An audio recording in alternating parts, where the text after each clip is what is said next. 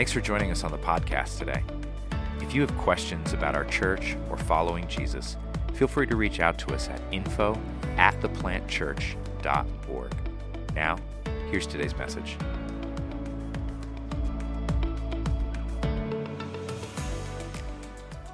We have been studying various themes, as I mentioned, since January.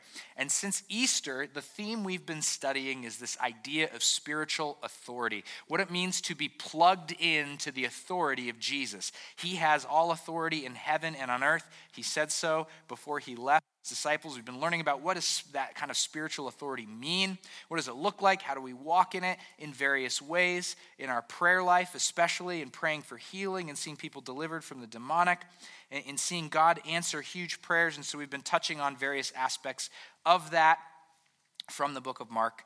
And today, I want to, my final thoughts on this series for you. I want to share this story in Mark chapter 10 and talk to you about it a little bit.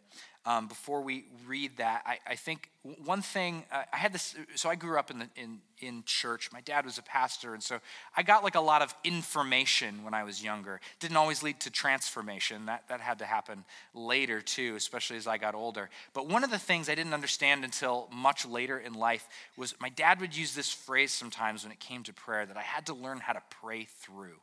Anyone ever heard of that phrase, praying through? Maybe it's kind of a very churchy phrase, so maybe you've heard of it, maybe you've not. It's okay if you haven't, but basically the point of it was like praying until you get an answer. It might not be the answer you wanted, but praying until Jesus answers. And you have a clear sense that, okay, I have heard from the Lord. The Apostle Paul did this. He whatever this thorn in his flesh was, he describes in one of his letters. He's like, I prayed 3 times for God to take this issue away from me. And we don't know what it was.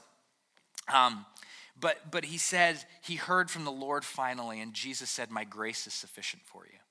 Now, sometimes that gets overplayed to, well, we should just deal with whatever problems are in our lives and don't try and ask God to take them away or deal with them or get breakthrough. The point of that was that Paul prayed through until he got an answer that gave him peace. Didn't always mean he was going to be comfortable with the answer that he got and that it wasn't going to be difficult, but there was a clear sense that Jesus had spoken and he had clarity on the issue. And so that might make sense to you. It might make no sense to you. I hope that idea of praying through does make sense to you as we go through this morning. So let's read together Mark chapter 10, verses 46 through 52.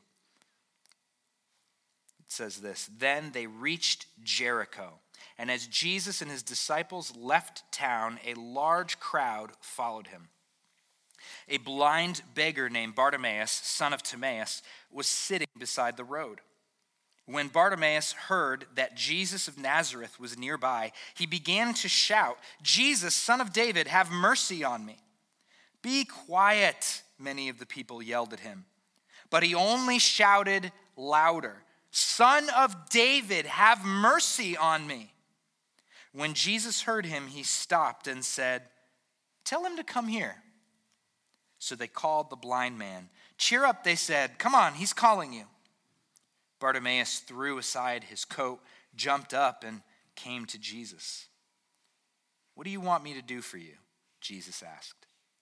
My rabbi, the blind man said, I want to see.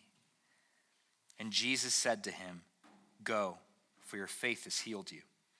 Instantly the man could see, and he followed Jesus down the road.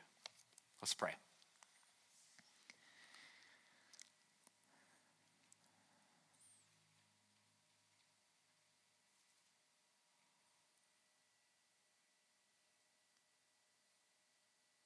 Jesus, I pray this morning that you would become very, very front and center to us, very real, very present, and that you would teach us, that you would instruct us, that we would hear your voice and follow you. We pray, Lord, that you would open our eyes to see, our hearts to receive, our minds to understand what your word is saying to us this morning. In Jesus' name we pray. Amen. There's a story about a woman in the mid-1900s. Her name was Florence Chadwick, and she was an endurance swimmer who would swim long distances in the ocean. Most famously, she swam the English Channel, setting a women's record that I believe still stands to this day. Don't quote me on that, but I'm pretty sure it still stands from what I could tell to this day. And she swam it from the French side to the English side, and she did that a couple different times. And then she swam it from the English side to the French side, which is actually the harder to do because of the way the currents go. And she had done this multiple times. She was a very successful endurance swimmer in the oceans. And she was from California originally. And there was another endurance swimming thing she wanted to attempt, and that was to swim from the Catalina Islands, which is about 30, 35, 38 miles off the shore of Huntington Beach in Southern California, where she was from. And she wanted to attempt to swim from Catalina Island to the mainland. It was a larger distance than what she had swam in the English Channel, but she had been building up to this, and she could definitely do it. The distance really wasn't the issue. What the issue was the Pacific Ocean in this area in particular was much colder than the English Channel. I don't know how that works, but the Pacific Ocean tended to be a lot colder than the Atlantic. And so she set out from Catalina Island to swim, and she's got a few different boats that are watching for sharks in the water and any kind of dangers like that, and making sure she's safe to swim along. And she goes, and she's swimming, and she's swimming, and she's swimming, and she's swimming. She goes for about 15 hours, and her mother was in one of the boats just checking in on her. They're right there alongside her and asking how she's doing, and she says to her mother, "I don't think I'm going to make it." And she goes for about another hour, and she says, "I can't do anymore." And they pull her into the boat. Now, what had happened when she set out on this swimming excursion? I don't really know what you call it. This attempt to cross this area, the Catalina Strait, is a heavy, dense fog had set in while she was swimming. And so the entire time she was swimming essentially blind. She couldn't see the California coast anywhere. She had no idea how much farther she had to go. And when she got in the boat and they went a little bit farther ahead, she realized she was only a mile from California. Only a mile. She was so close. She was so close. And she would later tell a reporter, "Look, I'm not excusing myself," she said, "but if I could have seen land, I might have made it. If I could have seen the land, I might have made it." And the fog, though, was telling her she wasn't close. The fog was telling her it's still a long way off. The fog was telling her you probably should give up now. And she believed it. And when it comes to our prayer life, I think there's a lesson for us to be learned here. When it comes to learning how to pray with spiritual authority, I think often we have a very similar experience to swimming in the fog. How many times have you prayed for something and given up? It's not happening. It's not coming true. God isn't answering me. I have no clear answer. Too often, I think we give into the fog of life and we allow our prayers to be silenced. And I wonder how close many of us were to answers. We stop for so many reasons. The fog looks different in some ways and very similar for us. It could be discouragement. You're weary, you're exhausted, you're anxious, you're fearful, you're embarrassed. Like, I've been doing this a really long time and nothing's happened. Like, everyone thinks I'm an idiot. I'm distracted. Maybe something else piques your interest and you just forget. You get apathetic. You get that spiritual malaise settling in over you. And we let that fog, whatever it is in our life, become like a teacher to us. It teaches us that we should stop, that we're too far, that we don't see the end in sight, and we probably should just stop. And that makes me wonder, as I said, how many things have we been so close to getting an answer to, just like Florence Chadwick, and we miss out. But here's the good news, and this is what I believe this passage is sharing with us this morning, is that when Jesus becomes our teacher, when Jesus becomes the one that we are focused on and informed by, not the fog of life, not the discouragements, not the distractions, not the disappointments, not the embarrassments, not the what are people going to think of me, all that. When Jesus becomes our teacher, our prayers cannot be silenced. Our prayers are heard and our prayers are answered. And the fog of life has no influence as we persevere to see answered prayer. So this is what I want to talk to you about this morning from this passage, that when Jesus is our teacher, our prayers cannot be silenced. Our prayers are heard and our prayers are answered. First, when Jesus is our teacher, our prayers cannot be silenced. There's this blind man, Bartimaeus, who's sitting in Jericho. He's a poor beggar in the outskirts of the city. Jesus is on his way from Galilee, and he's going down this route on the other side of the Jordan, and he comes through Jericho, which was a scattering of a bunch of different communities around a beautiful oasis, and they were leaving on their way to head up the mountains into where Jerusalem was, and there's this really annoying man over on the side of the road shouting at the top of his lungs. And it was very bothersome to everyone.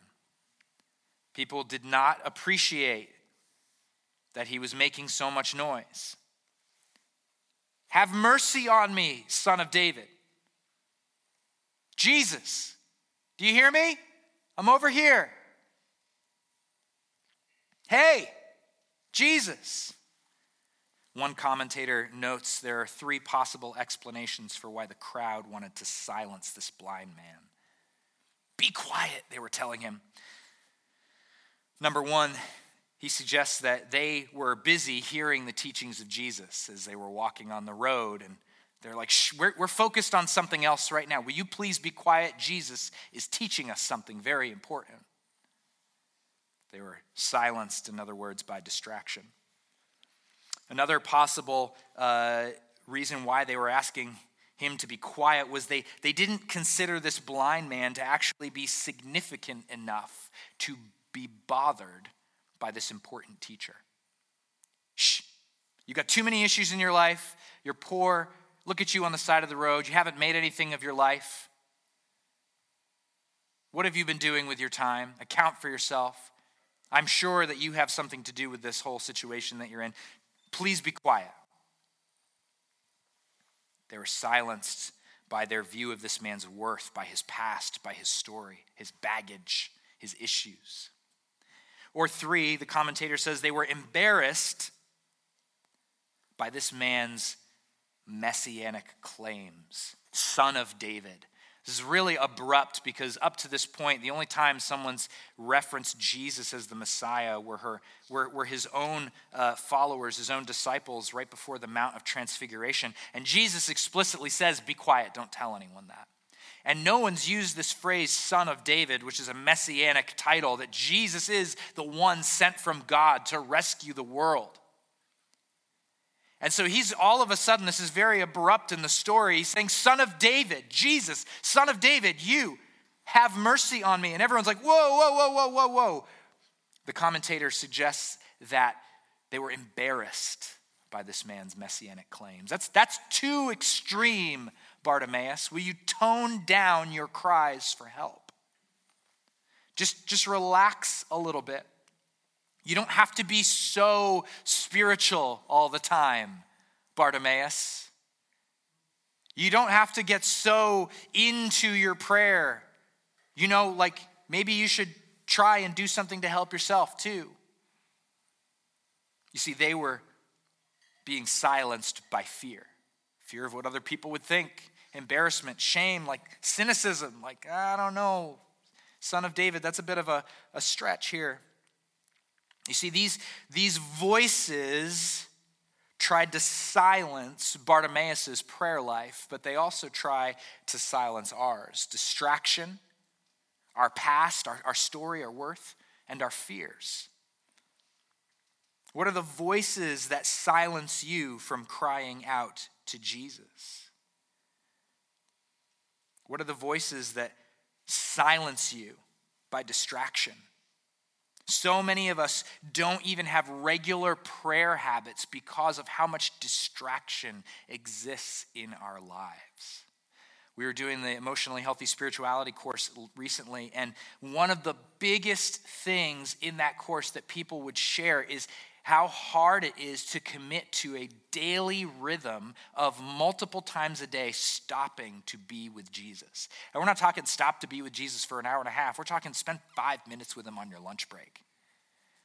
And how many people are like, oh, I forgot again, or I got distracted by this, or I had this thing come up. It's amazing how many things distract us from a regular habit of prayer.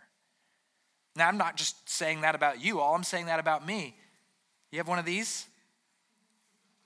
It's amazing how good this thing is at distracting me from my prayer life. Our phones can distract us so well. And I've got so many little do not disturb things that go set at different times a day and certain things like that. Like they're going off all these different times. I got alarms to remind me to pray, all these things. I'm like, see, it's helping me pray. It's 50-50. It's 50-50. But phones and entertainment and things like that, man, they numb us and comfort us and medicate us to a place where I'm like, it's just a lot easier to just hang out and just veg instead of being present with Jesus. We can be distracted by that. We can be distracted by the American dream. We've talked about this, right? This narrative we have in our heads of like we go to college and we, get that career and we get married and we have a family and we retire and then we die.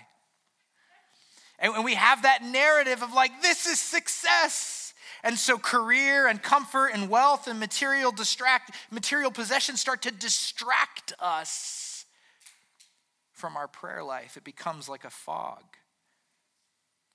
Busyness, it kind of covers a lot of these. But our favorite word to describe what we've been up to often is busy. When you ask someone, how you doing? Busy. And we wear it like a badge of honor. Look at how important I am. I'm so busy. I love the pastor. Oh my goodness, his name is escaping me at this moment. Pastor Eugene Peterson, who talked about this idea of being busy and how important busyness is to us. How we think better of people who are busy.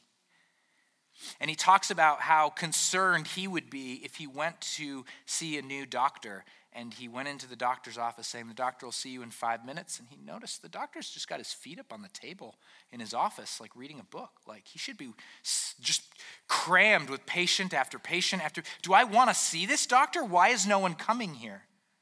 That concerns me. We think about it with restaurants all the time too, right? Why isn't this place busy? Ooh, that concerns me. It's probably not good if it's not busy. We're probably not important if we're not busy. And busyness, it's such a currency in our culture and in our world that if we're not busy because we're trying to slow down to be with Jesus, you sound lazy to me. It is so easy to be silenced by distraction. We can be silenced by our past, by our stories. Some of us have been silenced in our prayer life because our sin issues, our past, or we don't want to deal with things.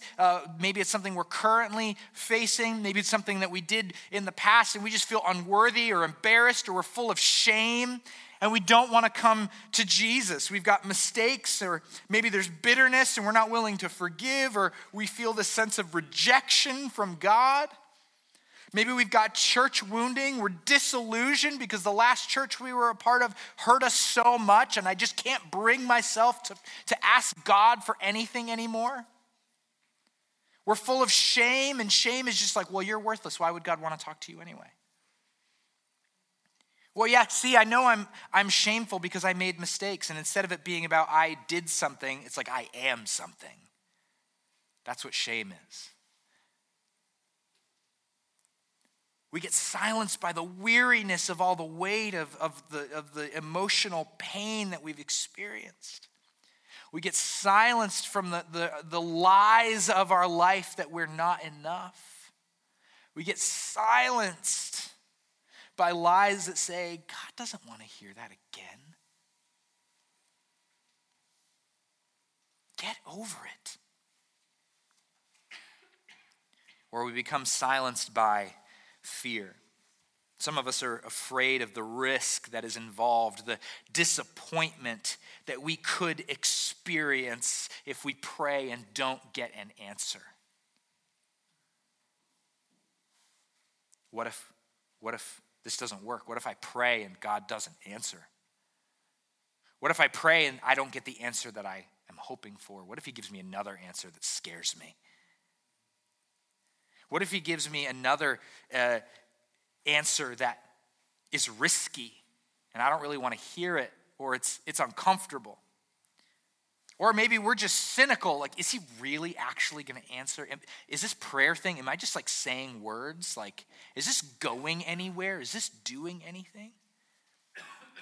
We're afraid of failing, or we didn't pray right, all these different things. And so we're afraid, so we just stop altogether. But any of these voices, these kinds of fogs can keep us quiet, distraction, our past, our life issues, fear. And why is it important that you know what voices silence you from crying out to Jesus? Why does that matter so much that you do the work to know and understand what voices are silencing you? And it's this: because what you allow to silence you is what is teaching you. What you allow to speak into your life to tell you to stop, to be quiet, to not pray, all of those things are informing you, i.e. they are your teachers. And so whatever voices are silencing you are teaching you, but they're not teaching you in the way of Jesus. They're teaching you in a way of despair, a way of hopelessness. It leads you to seeing breakthrough and joy and freedom and fruit in your life. It leads you to a place of increased anxiety and numbness. Imagine what would have happened if Bartimaeus said, "Oh, okay, I'm sorry, I'll be quiet." What would have happened if he said, "Oh, I'm terribly sorry, I didn't mean to offend you. I'll be quiet." "Yeah, I'm so sorry, you're right. I have too many issues in my life. I should stop asking Jesus to answer." "Yeah, you're right. I'm just shouting words here. There's so many people around him. He's probably not going to hear me."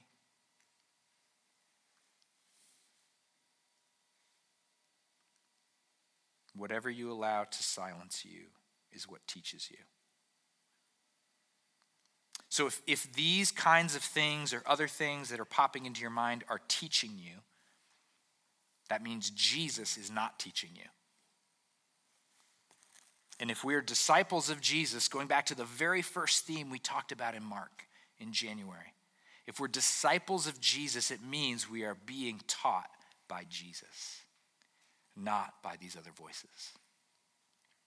So a key set of questions before we wrap up this first point, a key set of questions to ask for your own discipleship and formation that can help you guard against the voices that would seek to teach you. Ask yourself, who are the people? What are the things? And where are the places that form you into being like Jesus? But also, who are the people? What are the things and where are the places that are deforming you out of being like Jesus? Take seriously that who, what, and where. Because those things will show you who your teachers are. Who is teaching you? When Jesus is our teacher, our prayers cannot be silenced. Second, when Jesus is our teacher, our prayers are heard. When we make Jesus our teacher, when we're insistent that these other voices are not going to gain influence in our lives, we see things like this. Jesus heard him and he stopped. Jesus heard Bartimaeus and he stopped. Now, there's this huge crowd processing along the road. There's all these people surrounding Jesus, and imagine Jesus hears Bartimaeus and he just stops. All these people that are just like this with Jesus, just like hanging on every word. Jesus, we're so glad to be recognized as being part of your entourage. Jesus, do I look good? Am I close enough to him? Make sure I'm in that picture too with Jesus. Jesus stops and everyone's like, what's going on? What's going on? Everything was going all right here, but Jesus stopped. See, Jesus wasn't concerned with the crowd. He wasn't concerned with what they were all doing, their loyalty to him. He wasn't really concerned with the hype around him. It didn't influence him. What influenced him was hearing someone cry out, ignoring every other voice. That's what influenced Jesus. Someone desperate enough, a poor beggar crying out for mercy. And it causes the God of the universe to stop dead in his tracks. You see, Bartimaeus isn't willing to be instructed by false voices around him, telling him to be quiet.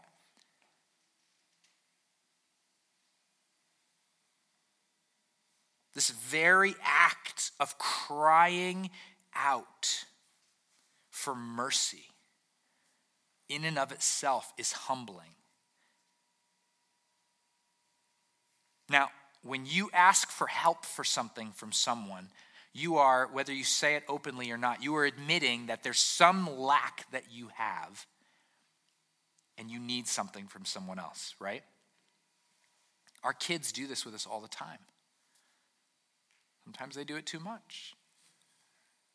No, they're kids. They're doing it exactly as much as they should. But see, what happens with us when we become adults, grown-ups, we get a little bit too sophisticated for our own good, and we are taught that you're supposed to be able to figure everything out on your own.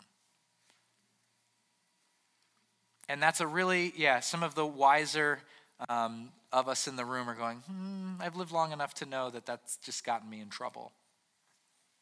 That's not helpful. But here's what this man does. Here's what Bartimaeus does that stops Jesus dead in his tracks. He is so humble. He is so humbled. He's asking for help. He's saying, I do not have any ability to help myself. Jesus, have mercy on me. And the word used, this is a little bit of a lame translation for this word here in this translation. It says he began to shout. That's fine, but the Greek word here means to scream, to shriek, to cry, to bawl, to shout, to babble, to clamor for. In other words, Bartimaeus looked pathetic. Have your prayers ever gotten to a place where you're so desperate, you're so humbling yourself, you're so just desperate for God to break in that you're willing to look pathetic? A lot of us know because we've got too much pride that we don't even realize is keeping us from praying that desperate of a prayer. I find myself all the time going like, I guess I'm kind of good if I'm really honest with where my heart's at. I don't pray as desperately as I think God's inviting me into. When's the last time you shrieked in prayer to Jesus? When's the last time you prayed with such a desperation because you knew there's no other answer, God? If you don't come through, I've got nothing.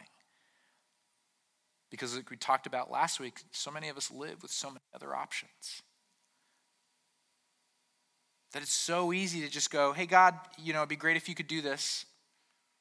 And even in the moment, we'll be desperate for that, but it doesn't really get to that level where we are humiliated by our prayer life. That's the root of humble, by the way, to be humiliated. Have you ever been humiliated by your prayer life? You are praying in such a way that on the outside it's embarrassing, but you are honestly, maybe for the first time in your life, pouring out your soul to God. This is why in 1 Samuel, when Hannah is there asking God to give her a child, Eli's like, this woman, so embarrassing. I got to get her out of the temple. She's in here drunk. She wasn't drunk. She's like, I have been praying, desperately crying out to God for him to answer me and give me a child. And it was so pathetic. Her prayer looked so embarrassing. It looked so unorthodox. It was shrieks and cries and babbling and murmuring. She'd come to the end of herself, and she was finally praying in that space that God wants us to pray from, that space Bartimaeus started to pray from. And Eli's like, this drunk woman's got to get out of here. This is what the Apostle Paul writes about when he says our prayers, sometimes when we begin to pray the way the Spirit is leading us to prayer, it comes out with groans and utterances that are too deep for words. Folks, we have been praying nice prayers for too long, and they are not humble prayers. They are prayers of, it'd be nice if you could figure this out, Jesus, but I've got a couple other options. I'm pretty comfortable right now. And please know, I am speaking to myself with this as much as I am to you. There have been moments where I have found myself getting silence. I've let voices silence my prayer life, and I go, man, I haven't been desperate enough.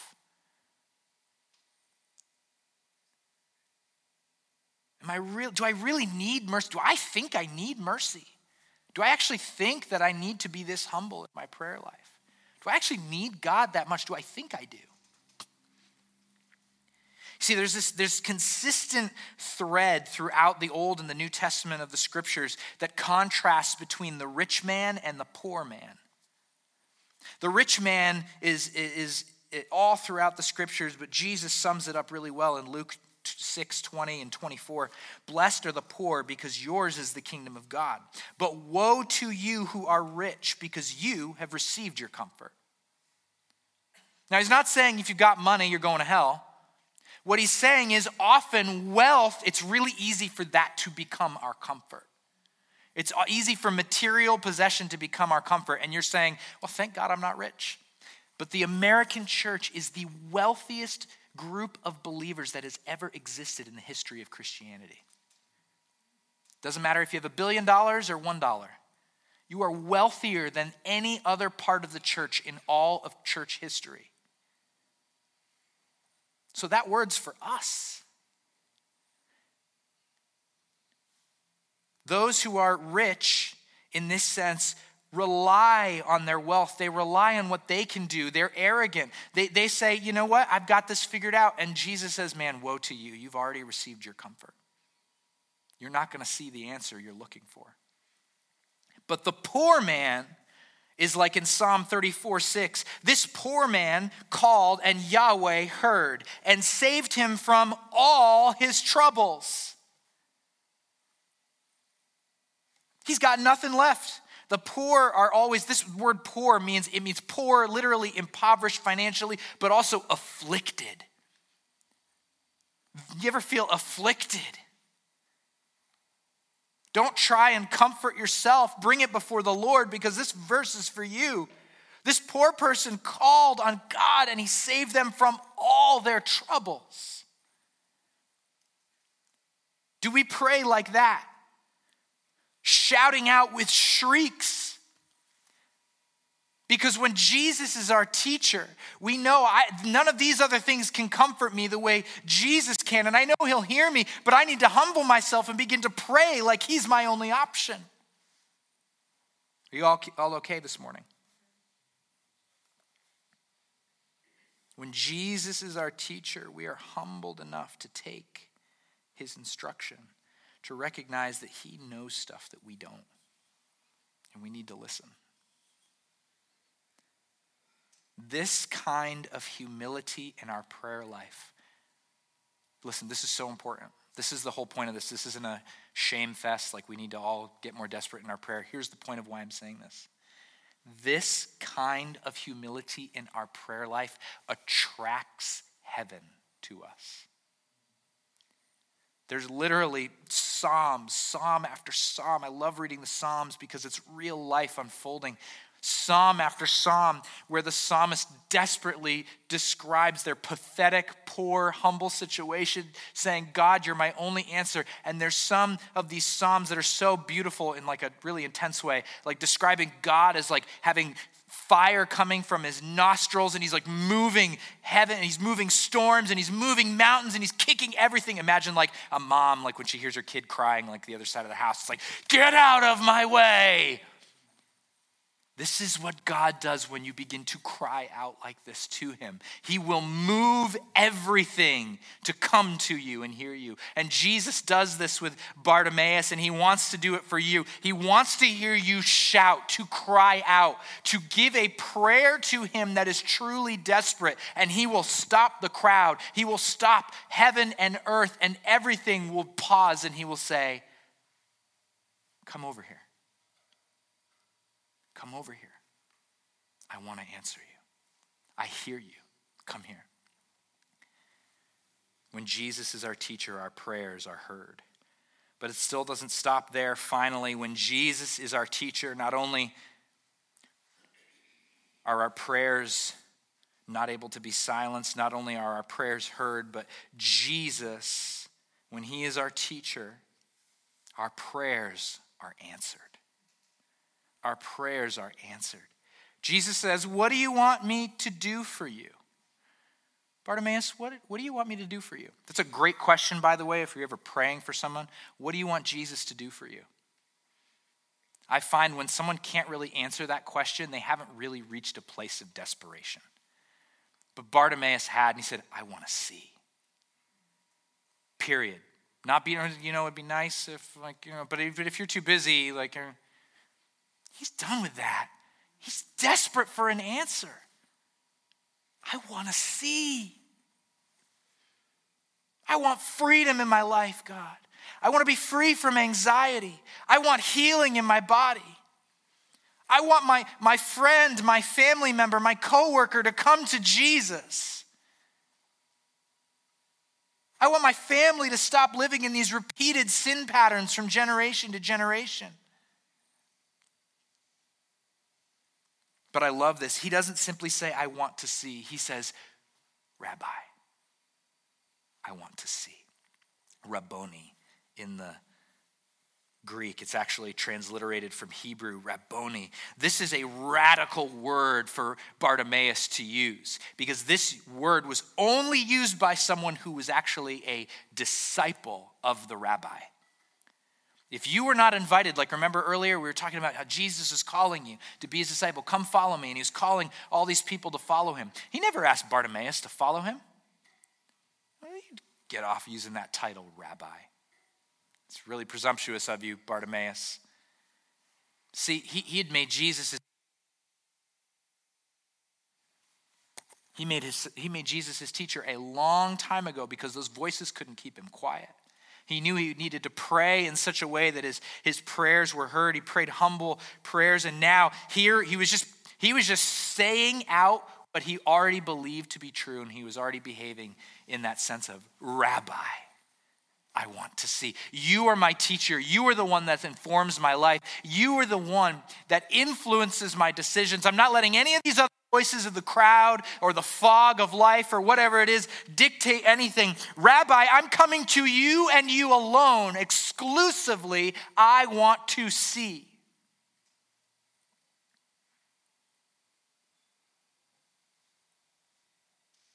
You don't have to wait until you've been following Jesus for a certain amount of time to cry out for what you really need.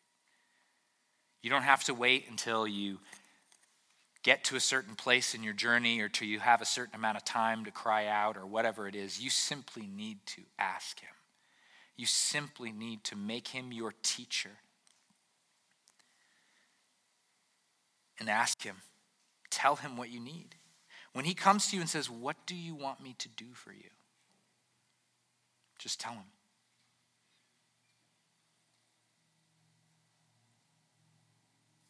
And Jesus is our teacher. Our prayers cannot be silenced. Our prayers are heard. And our prayers are answered. Immediately, he could see. But this is how serious he was about Jesus being his teacher. Mark closes with this line. He followed Jesus down the road. The words used there in the Greek refer to someone following Jesus in the way, becoming a disciple. And the reason his name is used, by the way, because it was very rare for Mark to include anyone's name. The reason, most likely, that Bartimaeus' name is included is because Mark's audience, the early church, knew Bartimaeus. He was one of the Christians. They knew Bartimaeus. He was a follower of Jesus now. Because he made Jesus his teacher, he couldn't be silenced by any of those other voices when he was praying.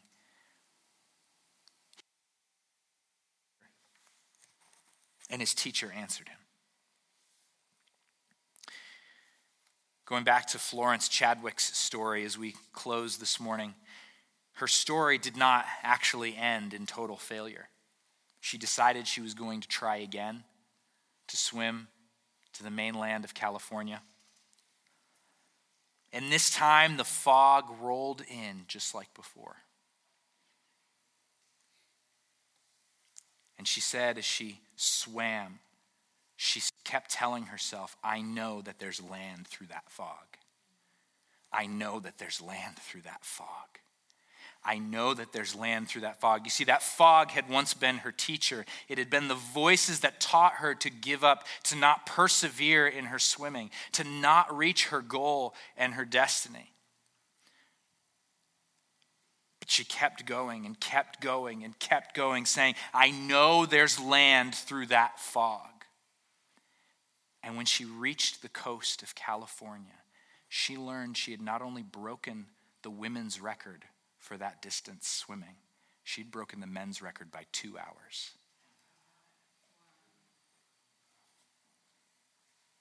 Are you going to let the voices of the fog cut short your prayer life?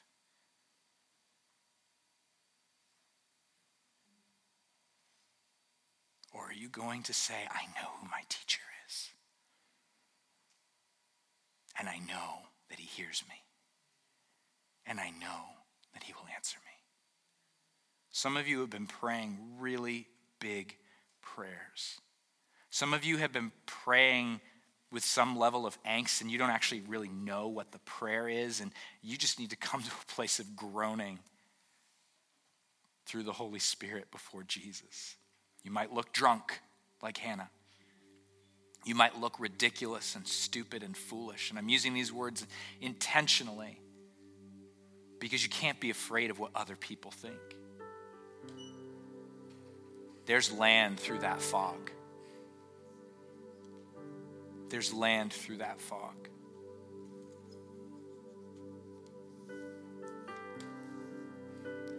We've been praying into God doing something in West Milford for 3.5 years about now. And praying for God to do something. And praying for God to do something. Some of you, maybe you've found yourself getting stuck in the fog as you've been praying into that with us.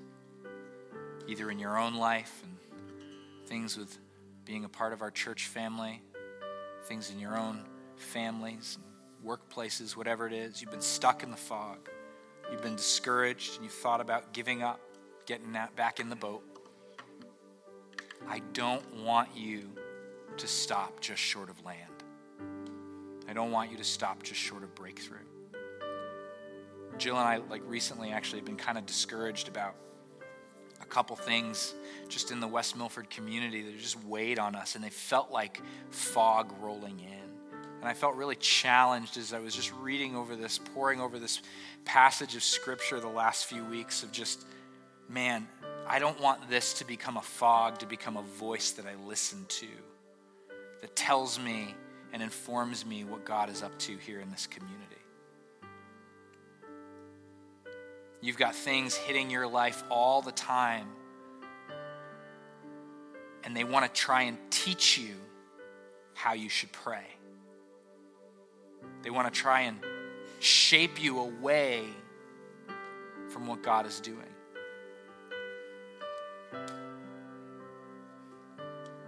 So the question is, are you going to let that fog become your teacher, or will Jesus be your teacher? Who are the people? What are the things? Where are the places that are forming you to be like Jesus? And who are the people? What are the things? Where are the places that are leading you away from Jesus? Would you stand? I want to pray with you. Thanks so much for joining us today.